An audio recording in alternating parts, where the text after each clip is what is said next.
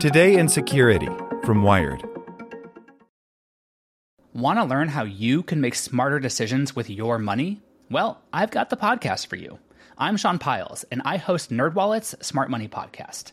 Our show features our team of nerds, personal finance experts in credit cards, banking, investing, and more. And they'll help you make the most of your money while cutting through the clutter and misinformation in today's world of personal finance. You'll get clarity on strategies to help you build your wealth, invest wisely, shop for financial products, and plan for major life events. Listen to NerdWallet's Smart Money Podcast wherever you get your podcasts. As a longtime foreign correspondent, I've worked in lots of places, but nowhere as important to the world as China. I'm Jane Perlez, former Beijing bureau chief for the New York Times. Join me on my new podcast, Face Off, U.S. versus China, where I'll take you behind the scenes in the tumultuous U.S.-China relationship. Find Face Off wherever you get your podcasts. Here's today's spoken edition of Wired.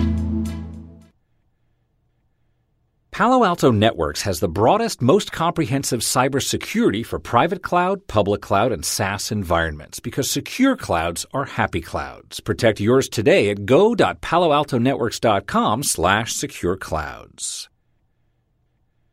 North Korea probably can't strike the U.S. yet, but it's still plenty scary. By Lily Hay Newman.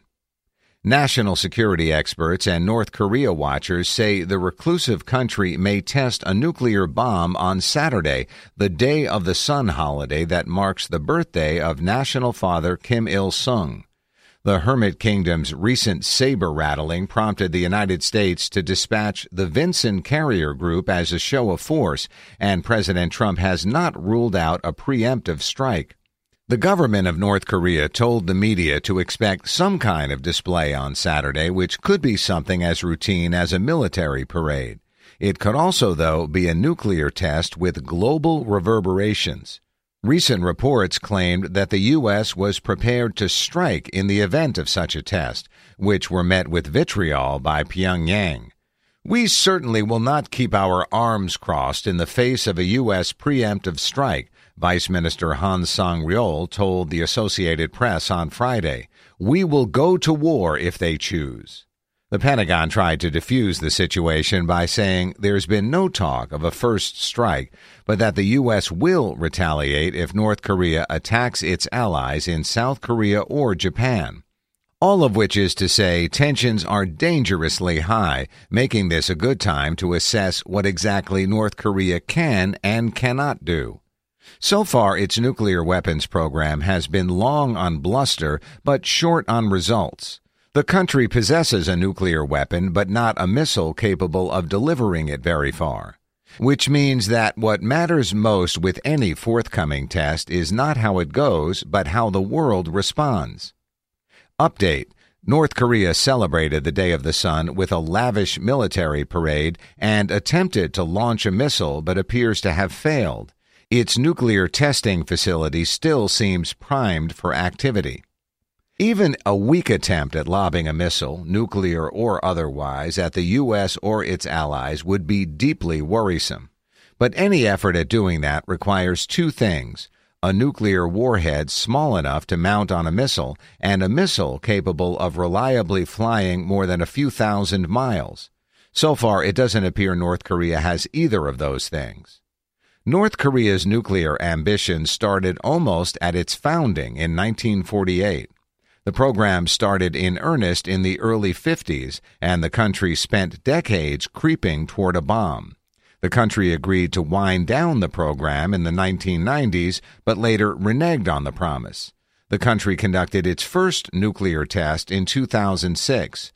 Others followed in 2009, 2013, and last year. So far, the country has conducted 5 tests in all. One of the country's biggest stumbling blocks has been securing enough fissile material to build bombs. Until recently, it found the stuff hard to come by. A South Korean government assessment released in January estimated that North Korea possesses about 110 pounds of weapons-grade plutonium, up from 77 pounds the Institute for International Science and Security estimated in 2014. That number should continue rising. The International Atomic Energy Agency recently concluded that North Korea has doubled the size of the one uranium enrichment site the agency knows about, and experts suspect the country may have a second secret enrichment facility. Such an expansion would allow North Korea to amass hundreds, not dozens, of weapons. Recent evidence also suggests that North Korea has fortified its nuclear test site so it can handle larger bombs. North Korea also has been developing the ancillary technologies like a re-entry vehicle to protect the warhead as it flies through the atmosphere and making the transition from liquid fuel to solid fuel, which makes the missiles lighter and more stable in flight. That switch also makes it harder for the international community to know when North Korea is preparing missiles, because the missiles no longer require a long liquid fueling process easily photographed by satellites. None of this constitutes good news, and it only gets worse. For years, a key obstacle to North Korea's ability to threaten the United States was its inability to make a warhead small enough to mount on a missile capable of traveling that far. But the country may be making progress by collaborating with friendly countries like Iran and Pakistan. In terms of miniaturizing, I think most experts would assess that they have the capability to miniaturize a nuclear warhead to put on most of its missiles, says Frank Aum, a former Department of Defense senior advisor on North Korea. Although it's unclear whether they could do it on an ICBM, referring to the intercontinental ballistic missiles in the Hermit Kingdom's arsenal, of which it has several. North Korea holds ample stocks of conventional ballistic missiles capable of short and medium-range flights and has been developing missiles with greater capabilities. They have not conducted a long-range test yet, but Kim Jong-un, in his New Year's Day speech, said that they're in final preparations for doing so that could be any time, says Aum. They've also conducted satellite launches, a couple of successful ones, and those satellite launches use ballistic missile technology that's similar to a long-range missile. Until it conducts a long-range test, no one can know for sure just how far North Korea can reach. The country's shorter-range tests give some indications, though. In February, North Korea fired a rocket that it called a medium-long-range ballistic missile.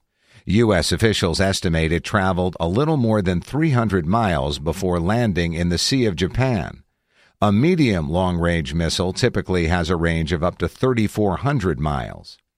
Experts think the radius within which North Korea could reliably target includes South Korea, Japan, and possibly Guam and parts of China and Russia.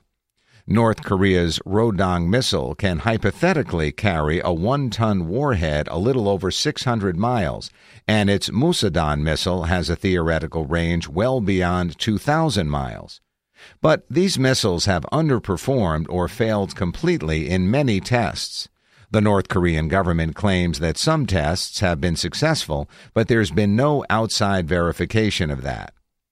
Though North Korea remains isolated and its nuclear program delayed, there's little surprise that it has developed some capabilities, given other countries have spent decades developing this technology. There are natural technological paths, and they're following natural paths in terms of their missile program, says Joel Witt, a co-director for the North Korean analysis program 38 North. That means not just increasing the range of its missiles, but limiting accidental explosions. But experts agree that North Korea still can't traverse the 5,600 or so miles to continental U.S. shores. The good news from the U.S. position is there's no evidence yet that North Korea could hit the continental U.S. right now. Maybe unpopulated parts of Canada, says Eric Gomez, a nuclear deterrence policy analyst at the Cato Institute. None of this minimizes the damage North Korea could cause by firing a nuke. It can't hit the U.S., but it can hit U.S. allies. In a conflict scenario, North Korea probably tries to hit Seoul first and then tries to hit U.S. bases both in South Korea and Japan, says Gomez. And that could strain U.S. relationships with allies in the region as Washington tries to manage the situation. I think there's a general feeling in South Korea and Japan that we are not consulting them enough, Witt adds. They are the ones that are going to bear the brunt of any North Korean retaliation. Knowing so little about North Korea's capabilities also makes it difficult to form strategic plans. I worry every day about something we miss, something we didn't have access to, CIA Director Mike Pompeo said on Thursday at the Center for Strategic and International Studies in Washington, D.C. We don't have a complete enough understanding of all that's taking place. If anything, this weekend may bring more clarity to what North Korea can do. The scary part will be what consequences that might bring. This post has been updated to reflect that North Korea held a military parade and attempted to launch a missile. Want to learn how you can make smarter decisions with your money? Well, I've got the podcast for you. I'm Sean Piles, and I host NerdWallet's Smart Money Podcast. Our show features our team of nerds, personal finance experts in credit cards, banking, investing, and more. And they'll help you make the most of your money while cutting through the clutter and misinformation in today's world of personal finance. You'll get clarity on strategies to help you build your wealth, invest wisely, shop for financial products, and plan for major life events. Listen to NerdWallet's Smart Money Podcast wherever you get your podcasts.